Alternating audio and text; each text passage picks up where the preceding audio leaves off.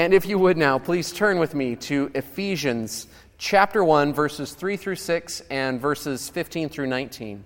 It's in your bulletin, or you can see it in context on page 917 of the Bible in your row. Like I said, today we're actually at the end of Christmas, if you're counting. It's the 12th day of Christmas, and tomorrow is January 6th, the day that the kings celebrated to come and see Jesus. We'll talk more about it next week. But last week and this week, our theme has been adoption. And there is no better theme to begin 2020 with. Last week I quoted a famous theologian, J.I. Packer, who said that the idea of adoption in the Bible is the highest privilege of the gospel, higher than justification, because adoption is the thing that we are justified for. We are justified so that we can become the children of God. And this is a theme I hope that you will meditate on throughout the year, not just last week and this week, but the whole year. Because when you know the Father's delight in you, it changes how you live in the world. And in fact, this adoption, this fatherly love for you as a child, for us as children, is changing the whole world. So here now, Ephesians chapter 1, verses 3 through 6 and 15 through 19, God's Word, eternally true. Blessed be the God and Father of our Lord Jesus Christ, who has blessed us in Christ with every spiritual blessing in the heavenly places, even as He chose us in Him before the foundation of the world, that we should be holy and blameless before Him.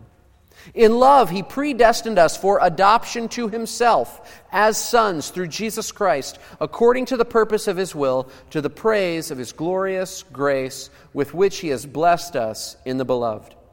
For this reason, because I have heard of your faith in the Lord Jesus and your love toward all the saints, I do not cease to give thanks for you, remembering you in my prayers, that the God of our Lord Jesus Christ, the Father of glory, may give you the spirit of wisdom and of revelation in the knowledge of Him, having the eyes of your hearts enlightened, that you may know what is the hope to which He has called you, what are the riches of His glorious inheritance in the saints, and what is the immeasurable greatness of His power toward us who believe. Please pray with me. And now, Lord, let the words of my mouth and the meditations of all our hearts be pleasing in your sight, you who are our rock and our Redeemer. Open our eyes, the eyes of our hearts, to see wonderful things in your law, and grow in us 30, 60, and 100-fold what we sow there today. In Jesus' name, amen.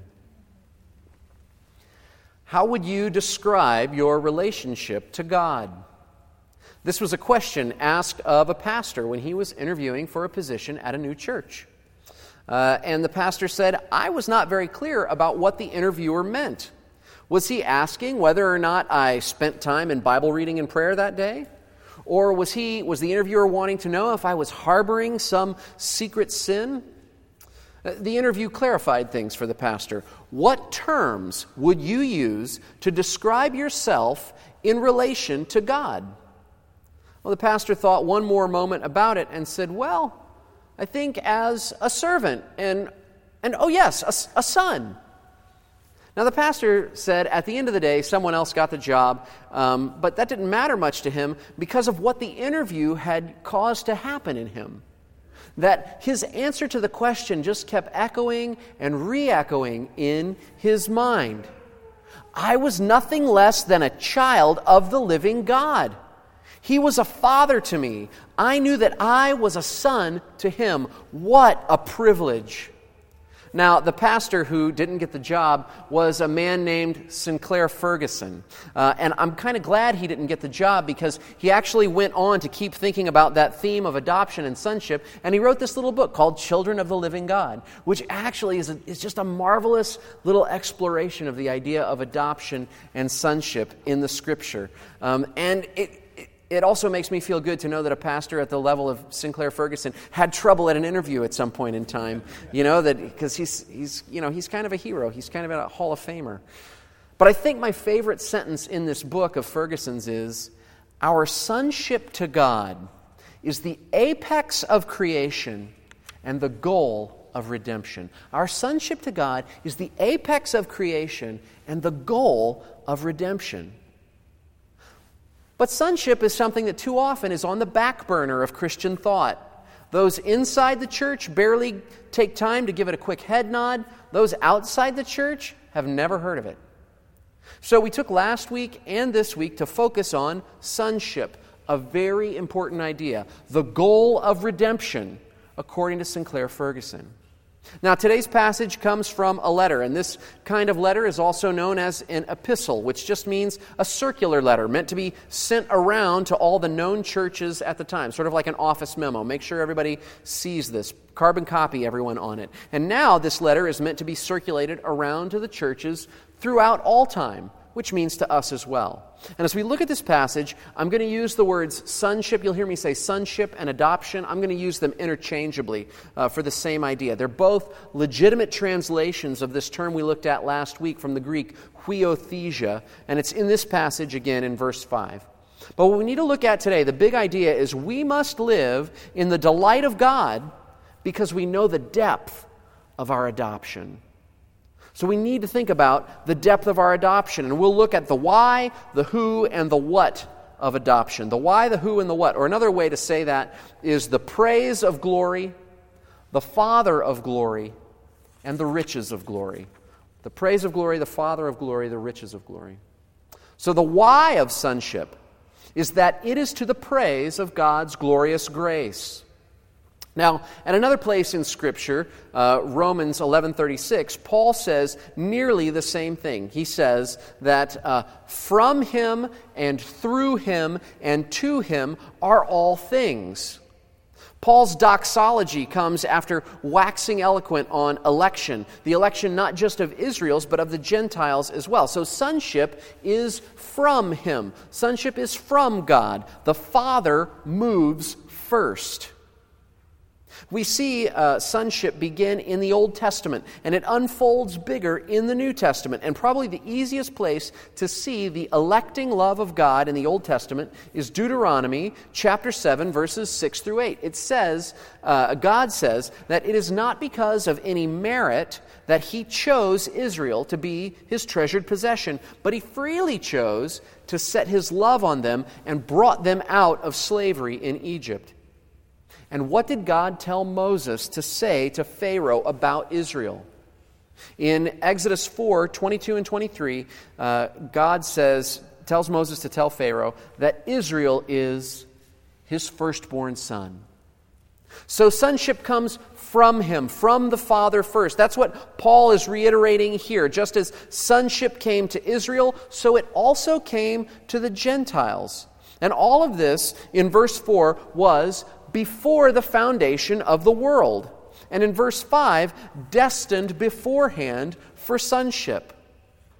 Sonship for the Gentiles, then, here's the icing on the cake. Sonship for the Gentiles, that means you and me, anybody in here who's not Jewish, is not plan B.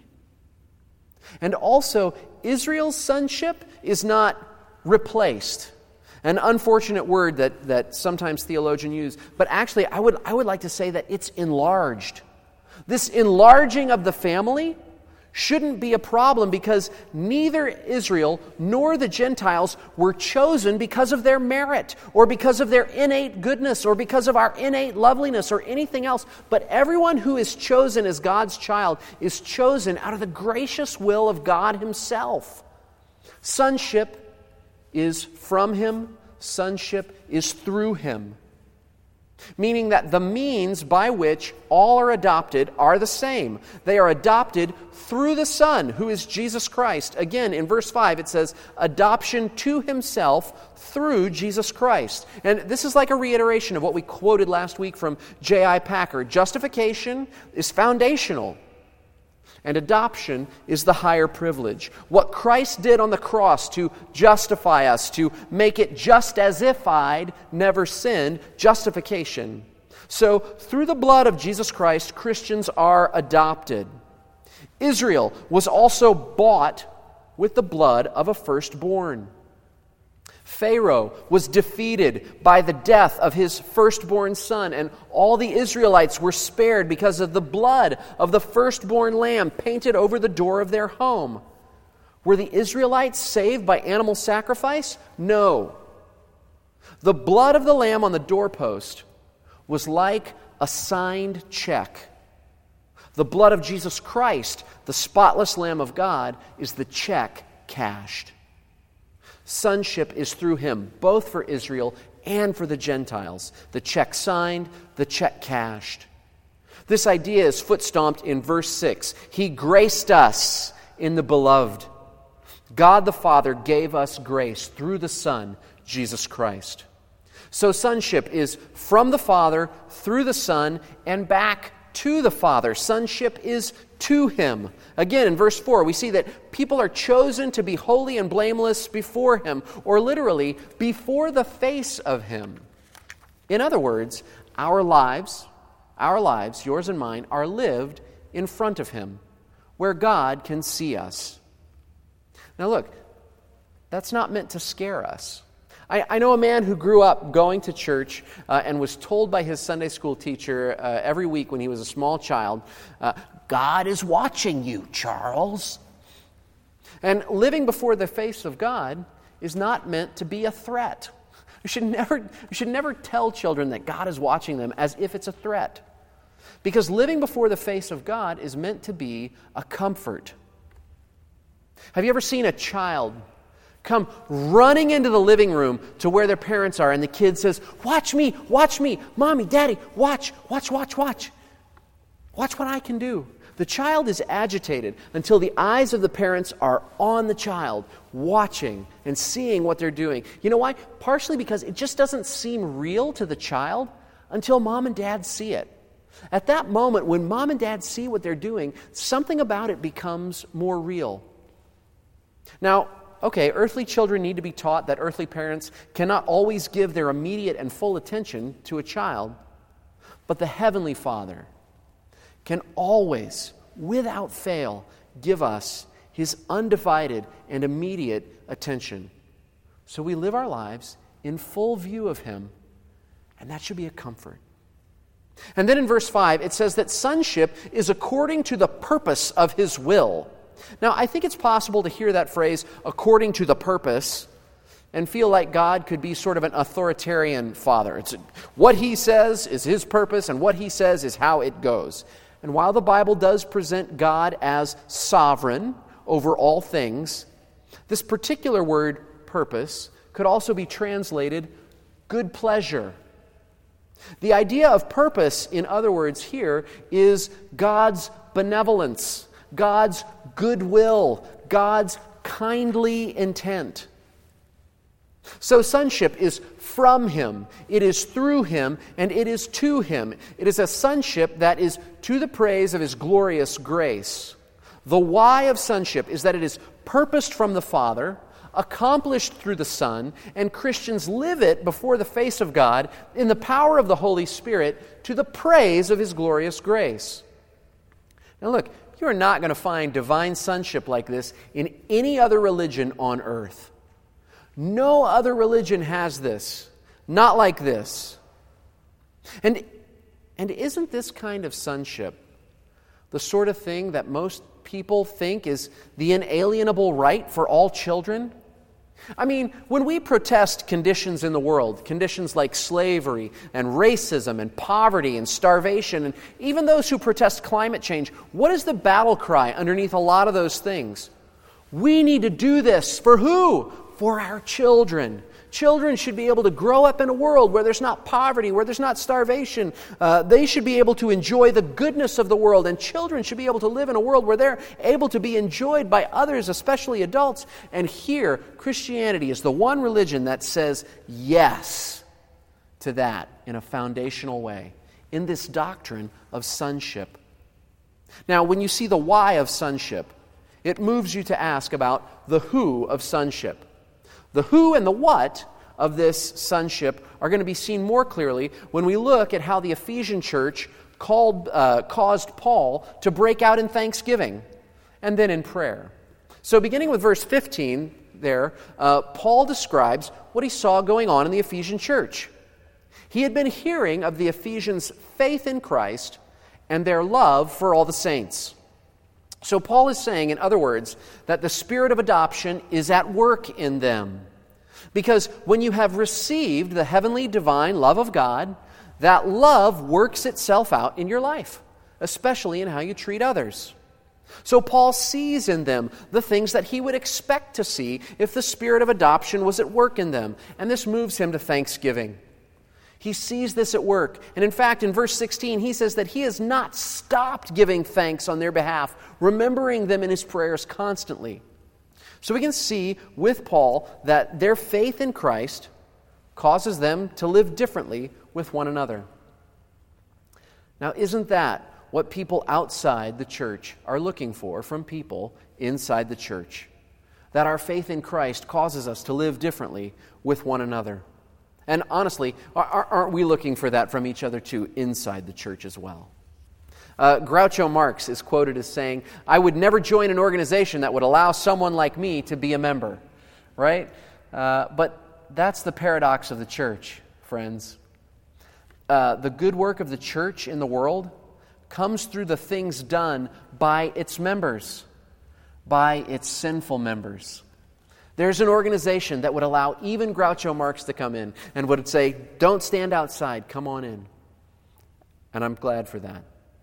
Whenever you see something good happening in a church, the glory goes to God, who works through imperfect people like me, imperfect people like you.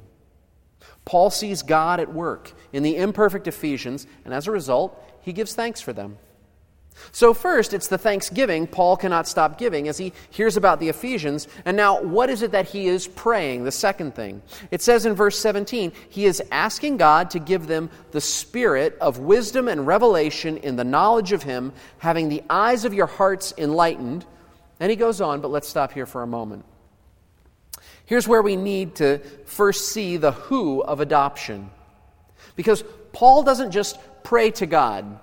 I mean, at least in a generic way, like we, sometimes pray, "Dear God, please bless so-and-so. Dear God, help so-and-so." Paul is more specific than that. God of our Lord Jesus Christ. God, the Father of glory. We just saw that the why of adoption is to the praise of His glory. The who of adoption is the Father of glory. Have you ever wanted to be the son of a Father of glory? I mean, let me say it this way. Have you ever wanted the privileges of a particular sonship? Even more plainly, have you ever wished that maybe you were the child of a doctor so that you wouldn't have to worry so much about making appointments to go see a doctor?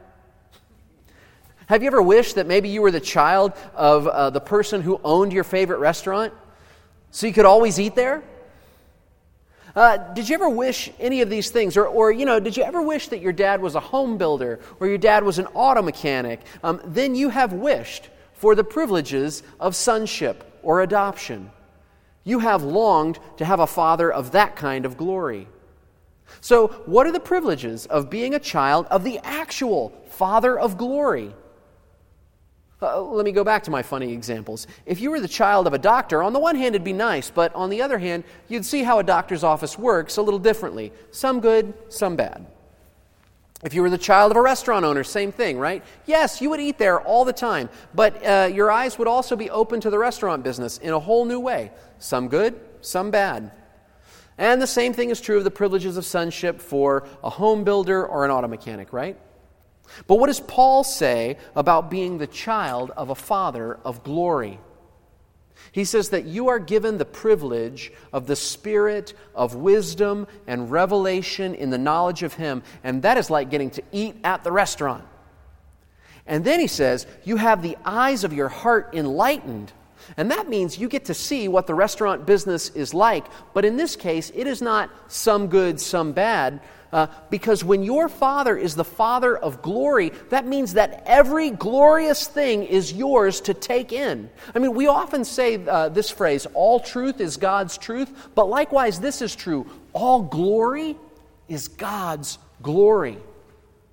And Paul prays that as the Ephesians and us know that we are children of the Father of glory, that we would see more and more the glory of our Father in every glorious thing we experience on earth, especially the work of Jesus Christ.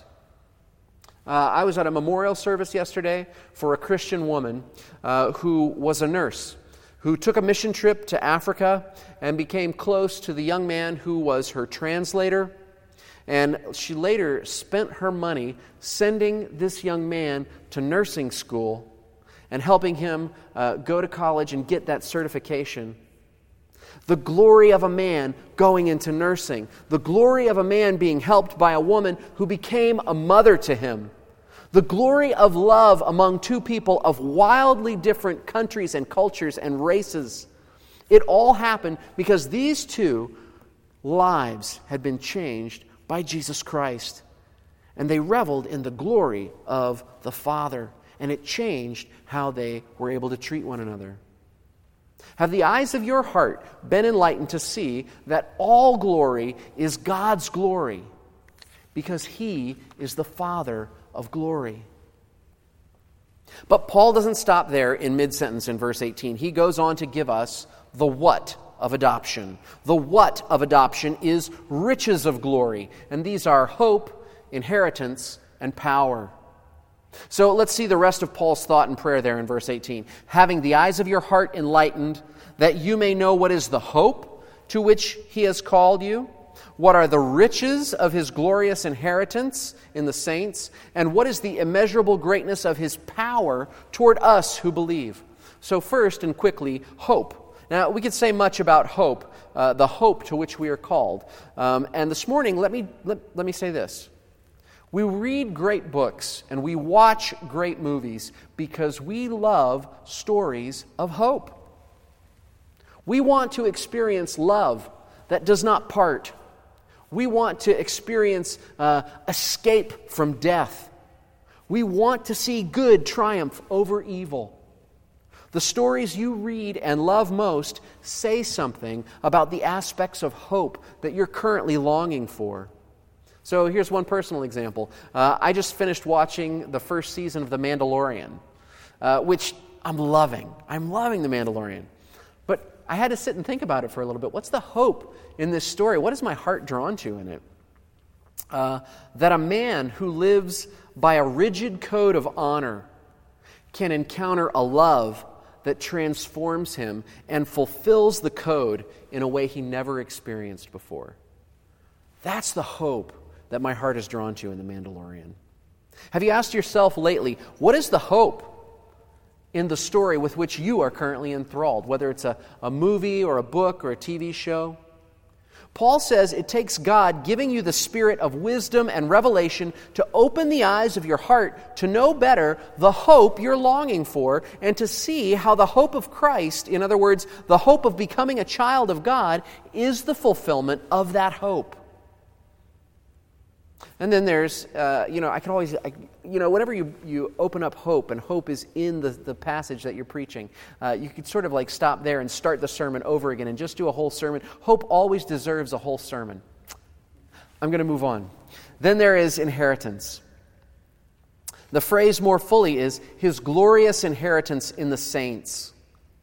What is His glorious inheritance? Here it is not quite meaning a thing, the thing that we mean by inheritance. Like when I die, I give this thing to you, that's an inheritance, right?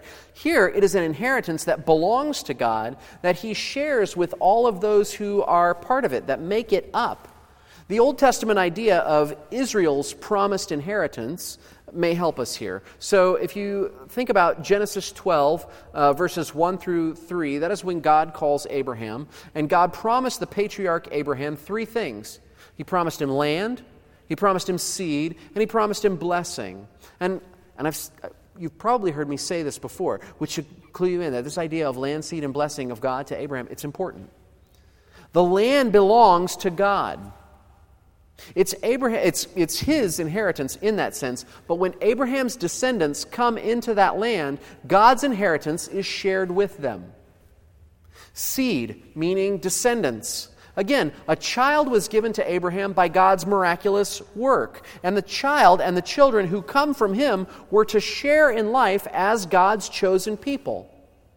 And then blessing, this too belongs to God, and he gives it to Abraham and to his descendants. He causes those people to be fruitful and multiply, which is another way of expressing Old Testament sonship. The blessing is having God as the father of the nation of Israel. So what is this glorious inheritance that Paul talks about here in New Testament terms? How has this hope been transformed in Jesus Christ? The capital of the Old Testament land was Jerusalem. The land promised in the New Testament is that there is a new Jerusalem that will come down out of heaven where God will dwell with his people once again and forever. The Old Testament had a literal father-to-son descendancy that it was talking about. The New Testament talks about spiritual children in Christ. That we now, across racial, ethnic, and cultural lines, are made into an uncommon family in Christ.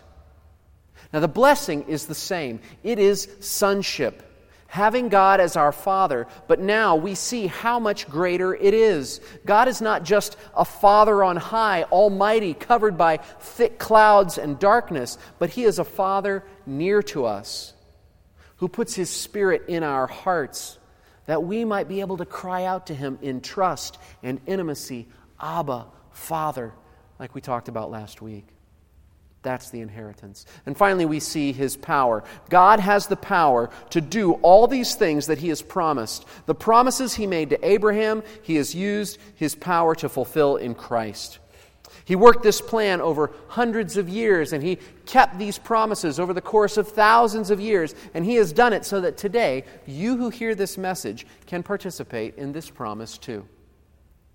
When it says immeasurable greatness of his power in verse 19, it's talking about power that is beyond the usual mark, power that can't be put on a scale. If this power were an earthquake, the Richter scale wouldn't work. If this power were a loud thunder or an orchestra, you couldn't measure it in decibels.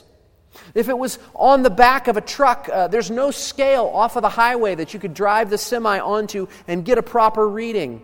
If it were a length, there was no tape measure that would be long enough that you could wrap it around it. This power is beyond our ability to mark out.